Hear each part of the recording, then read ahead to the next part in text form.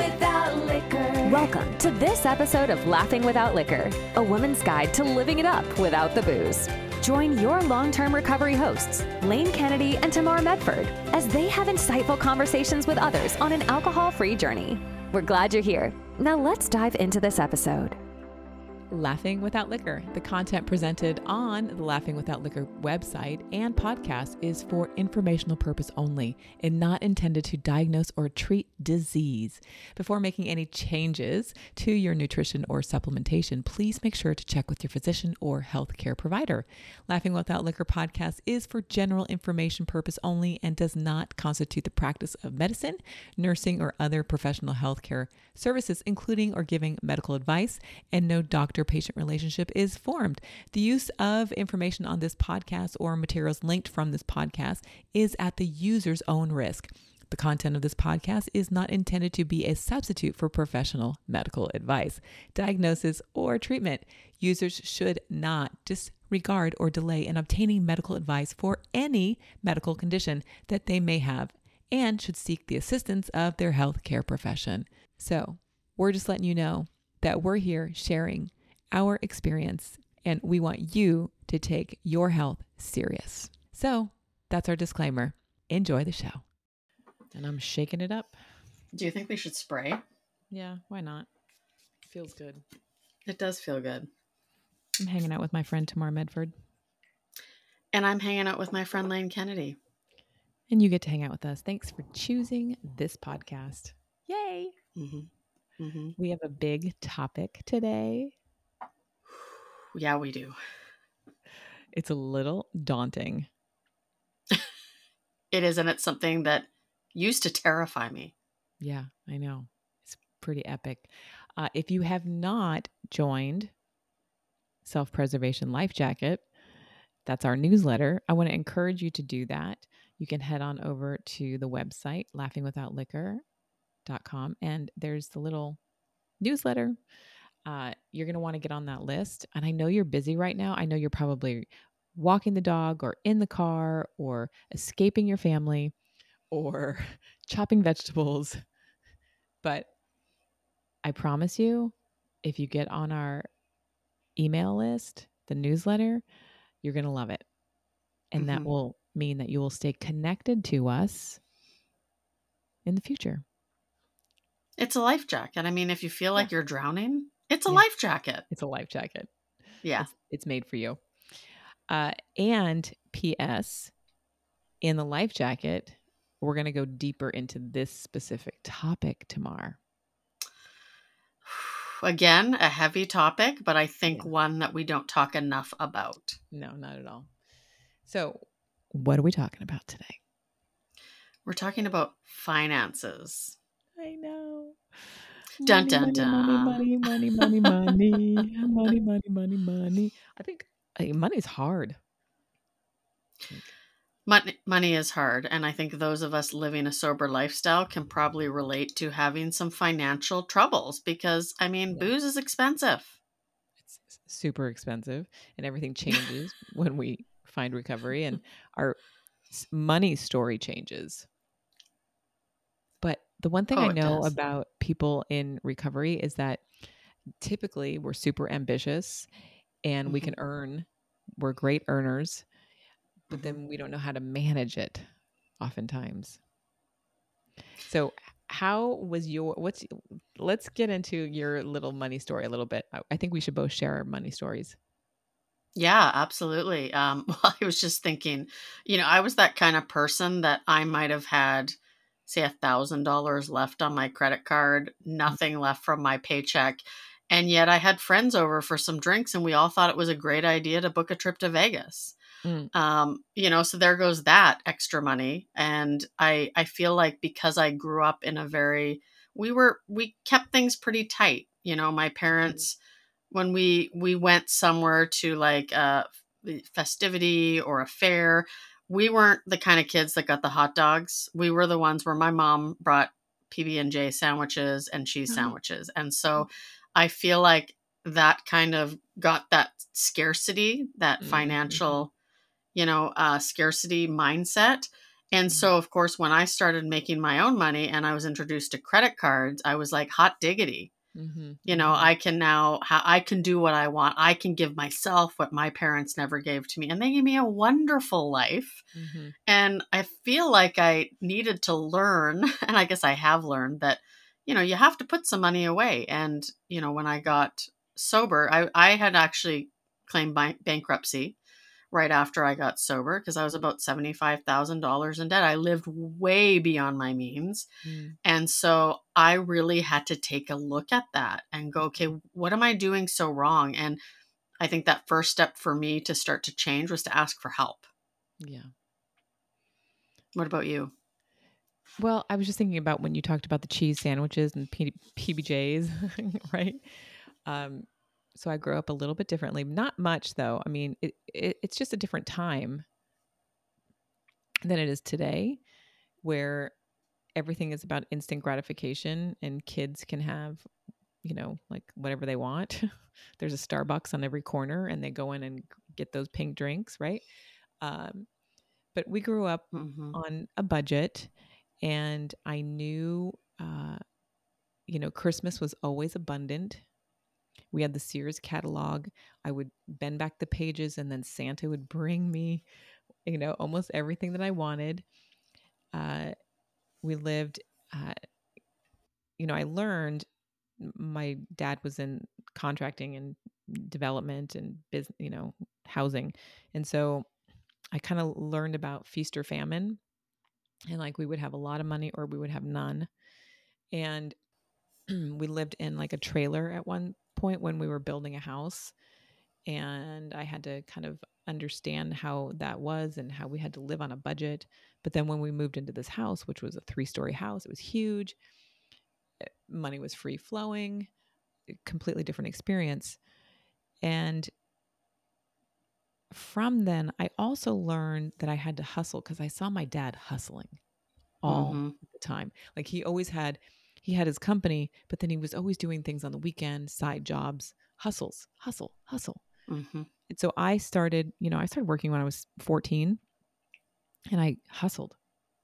I was like, I'm not coming home. I'm not doing homework. I'm hustling. I'm making my money. Mm-hmm. And thank God. I mean, this is where thank God for modeling came into play, because it allowed me to earn and get comfortable, and just, that's not the right how I want to say it, but it allowed me to live this kind of extravagant life where I wasn't so restricted. Because when I was growing Mm-hmm. up, it always seemed like I was restricting. Yeah. So I kind of had that experience of like having this windfall of money and then not paying taxes. So I had to understand, like, oh my God, I'm earning money and I'm supposed to be paying taxes. And this went on for years, like Tamar, years into like beyond sobriety, right? Because I modeled until I was 40 something. So Mm-hmm. just understanding like, oh, I earn money and then I have to pay taxes. And I've done different things. I've had different companies. I've earned, high six figures. And then I've, worked at a diner in sobriety and Mm-hmm. making $100 a shift. Yep. But the value, I guess I started to understand maybe when I started traveling, like the value of money and how people see it and respect, perhaps. There's like a respect that I have for it. And if I'm not doing something of service, then the money's not flowing. Mm-hmm. I see that pretty clearly now. I didn't see that before. I agree because I think, money doesn't bring happiness. It Mm-mm. definitely it can make things easier, especially Mm-hmm. if you've come from a very restricted Mm-hmm. background. I too watched my dad hustle, but I also watched my dad hustle and he would struggle in doing the things he loved, but Mm-hmm. he kept doing it because he knew that it would be worth it one day and it would pay off. And he never focused on the money. Like, of course, he supported his family, but it was always focused on what he loved to do and why he loved to do it. You know, he loved to share people's stories. Um, and I feel like I'm so grateful that he modeled that life for me, because you know, it's like, no, what are you providing of value, and how are you looking at the money that you earn? You know, are you blowing it? Because then you can get yourself in even worse trouble. So I think that finances is definitely something that has to be talked about more. Yeah, I was just reflecting on, I had a lingerie company. I think I was 12, 15 years sober in that time period of my sobriety. And Adrian was maybe 18 months, right? And I remember thinking, this is not worth it. This is because I was working so much and I was missing out on his development. And thank God I was able to take an exit and move on. But it didn't bring me happiness. So I was just thinking about happiness and how we think something, you know, money or this job is going to create this happiness. But God, that was a stressful time, just so stressful. And and I thought, because it was in the fashion industry, fashion world, lingerie, that it was going to bring me joy. It just stressed me out. Just stressed me out. That was this kind of aha moment of like, I need to reevaluate my relationship with money. And I had to, like, what's important here? Right? What's important? Yeah. And I think here's where your values come in, right? Is it, 100%. what do you value? 100%. So if you're listening, you're like, oh, money is no problem for me, or money is like a challenge. We have a pretty thorough little guide that can help you out. You can grab that over on the website and download it and kind of go through it. But I thought it would be really great, Tamar, if we shared some of these things today. What do you think? I totally agree with you. Yeah, I'm so glad. Let's get started. Let's get started.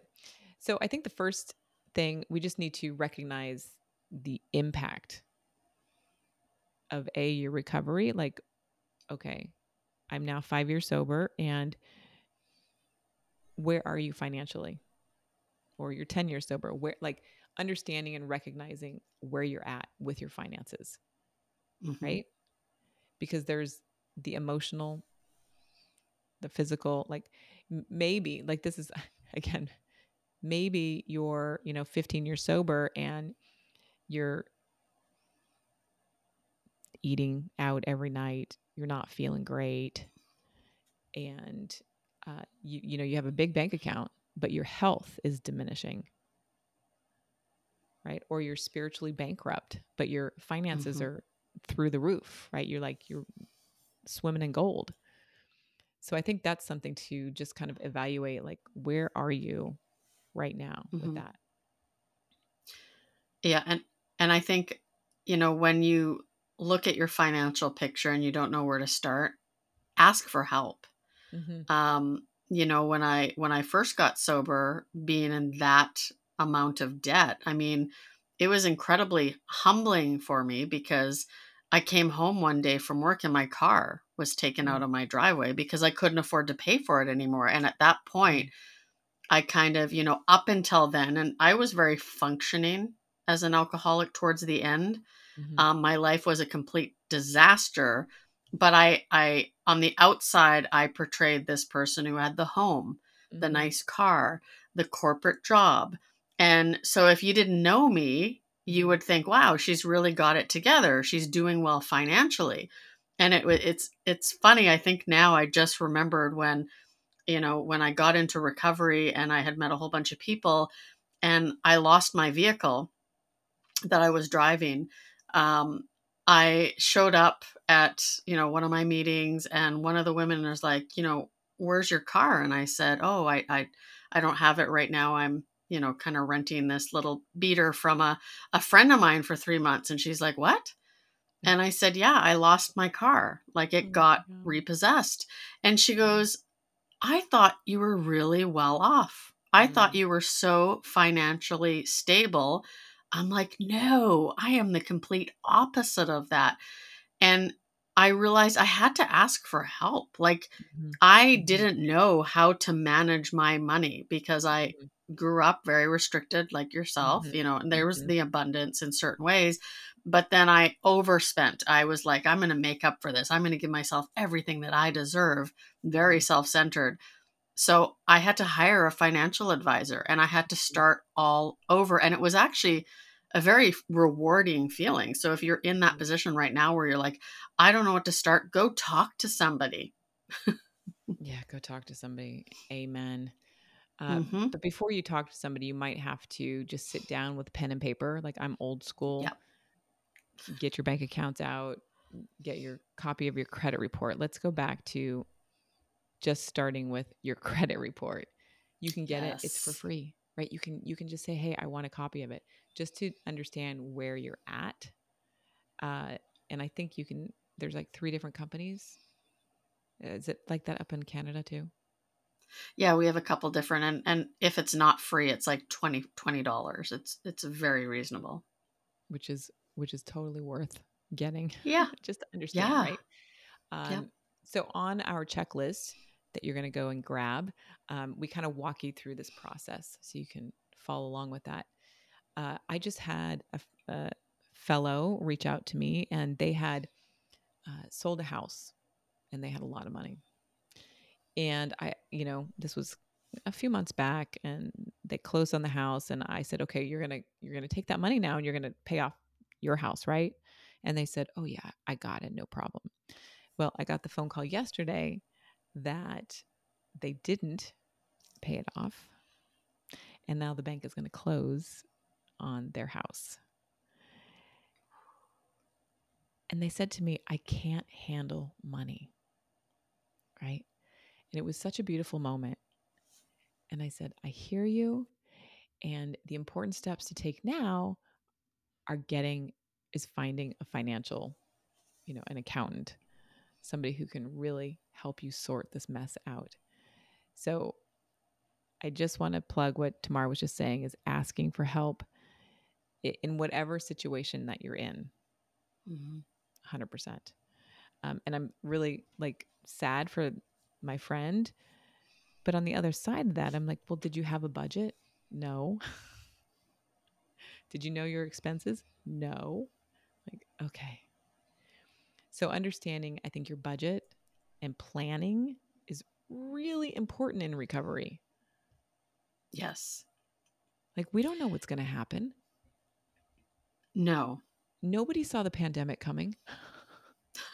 I sure didn't. It's like we're supposed to have the was it 3 to 6 months, of your rent, medical, ready to go just in case of an emergency. And Hmm. we all just went through more than that. That was crazy. Absolutely. It is crazy. That was crazy. And I think another thing is if you're in a relationship, right? Mm-hmm. Making sure you and your partner are on the same page because Mm-hmm. chances are you probably have two very different Mm-hmm. ways that you handle money. And, for me, for example, because I've gone through bankruptcy, right? And credit troubles when I was younger, I want to make sure I put money aside. I want to make sure I don't live paycheck to paycheck kind of lifestyle Mm-hmm. and that there's always that buffer. So Yeah. I feel financially secure. And should anything come up, I know my family is. So making sure you have a conversation with your partner, like, this kind of stuff matters to me. How do you feel about it? Where can we come together? Right. Right? Because that stops resentments. Right. And making sure that you're both on the same page about the Hmm. emergency preparedness plan. Right. Yes. Right. Like, are you both contributing equally, or are you contributing less, or you when it just comes to that, like, you're probably not going to be on the same page. But just having an Right. understanding of, like, this is an emergency fund. this is the way that I like to spend money. This is the way that I like to save money. Have an open conversation with them. Yeah, because Super. they say finances is one of the biggest reasons Mhm. people get divorced, right? And I can see why, Mhm. because you Mhm. have to, you may have different styles, but at least make sure you're on the same page, and at least make sure you're compromising with each other Mhm. Mhm. on your style of saving or spending, so that those resentments don't happen. That's why we got to talk about it again. I get back to like open conversations about Right. finances. It's so hard. It can be Yeah. so easy though. Uh, w- when you're thinking about money and your budget and your planning and the holidays that you want to take, uh, you want to also make sure that you're looking at your expenses in a reasonable manner. So, do you need all of your subscriptions? Can you find a better phone plan? Um, do you need to go on 3 vacations a year? My son today said, how come the housekeeper's not here anymore? I said, well, because we're going to save some money. That means we're all going to start chipping in more. And he was like, but why? And I said, because do you know how much that is? And he started doing the math. I said, do you know how much money I make? Do you know how much money your dad makes? Do you know how much is rent here in San Francisco? And he's like, Yeah. wait, but then we're in the red every month. And I said, exactly. Mm-hmm. So understanding your expenses, um, and ways that you can eliminate or, reduce. So we are reducing our housekeeper. Mm-hmm. And we have a big house tomorrow. I don't know. I'm not happy about this one. Yeah, you do have a big house, but I think that, you having the conversation, right, with your son, I Mm-hmm. mean, that is so valuable, because I feel like it's not, living with two teenagers. I Mm-hmm. feel like it's not talked about enough. And then we grow up and we have all these problems where, if we start talking to our kids younger about Mm-hmm. it, and, we have a whiteboard that we took, the teenager, and we said, here's how much everything costs. And Mm. her eyes like just about bugged out of her head, because she's Yeah. like, what? Yeah. It's like, yes, this is how much you cost to Yeah. live with us. Oh my And she God. was shocked, because it's so like, Mhm. well, why can't we just order pizza tonight? How Right. come we can't all go for dinner with the family again? Right. So Yeah. awesome. My husband said, our electricity bill is 40% higher. And I said, what? That's a lot of money, you know? And I said, well, did you check everything? Did you make some calls? What's going on? So if something on your bill, right, a lot of times I think we just pay things. We just pay. Yes. And I think that's an opportunity to investigate, to inquire, to ask questions. I know it takes time, but as a result of that, perhaps we're going to not have a 40% increase in our bill. He went up on the roof and was like, oh, wait a minute, there's something wrong with our solar panels. I'm like, hello. Right. So again, just pausing, taking a moment, investigating, I think something, is something, a tool that you can do as you're going through this expense evaluation. And I love that example, because other examples could be your phone. It could be Mm-hmm. anything, any service you use. Mm-hmm. They can usually negotiate plans. I mean, Yeah. I don't know if you've ever called to cancel your cell phone plan, but the first thing they usually do Yeah. is, would you stay if we Yeah. gave you a lower rate? And if you're Yeah. a long-term customer of any of these plans, call them and Yeah. say, hey, I'm paying too much right now. I'm thinking of transferring to this person. Chances are they're going to say, you know what? Let's talk. And if 100%. you save $20 a month, that's a start, right? 100%. I'll even share one more that I did recently was with my website hosting. It Mm. was time to renew it. They were going to charge me $350 and I said no. And as soon as I said no, they were like, oh, wait, we'll give you a 20% discount. And I said no. I changed my hosting to a new provider that even over the next 3 years is not as much as that they were going to charge me for the year. Was it a Mm. hassle? 100% it was a hassle. But long term, I'm saving hundreds of dollars. So it's like being mindful and taking time to investigate. Mm-hmm. Investigate, my friend. Absolutely. Do we want to talk about financial literacy, financial education? Yeah, let's go for it. Knowledge is power, my friend. So I find now it's, I don't know. I've gotten really into this financial stuff. There are a ton of podcasts.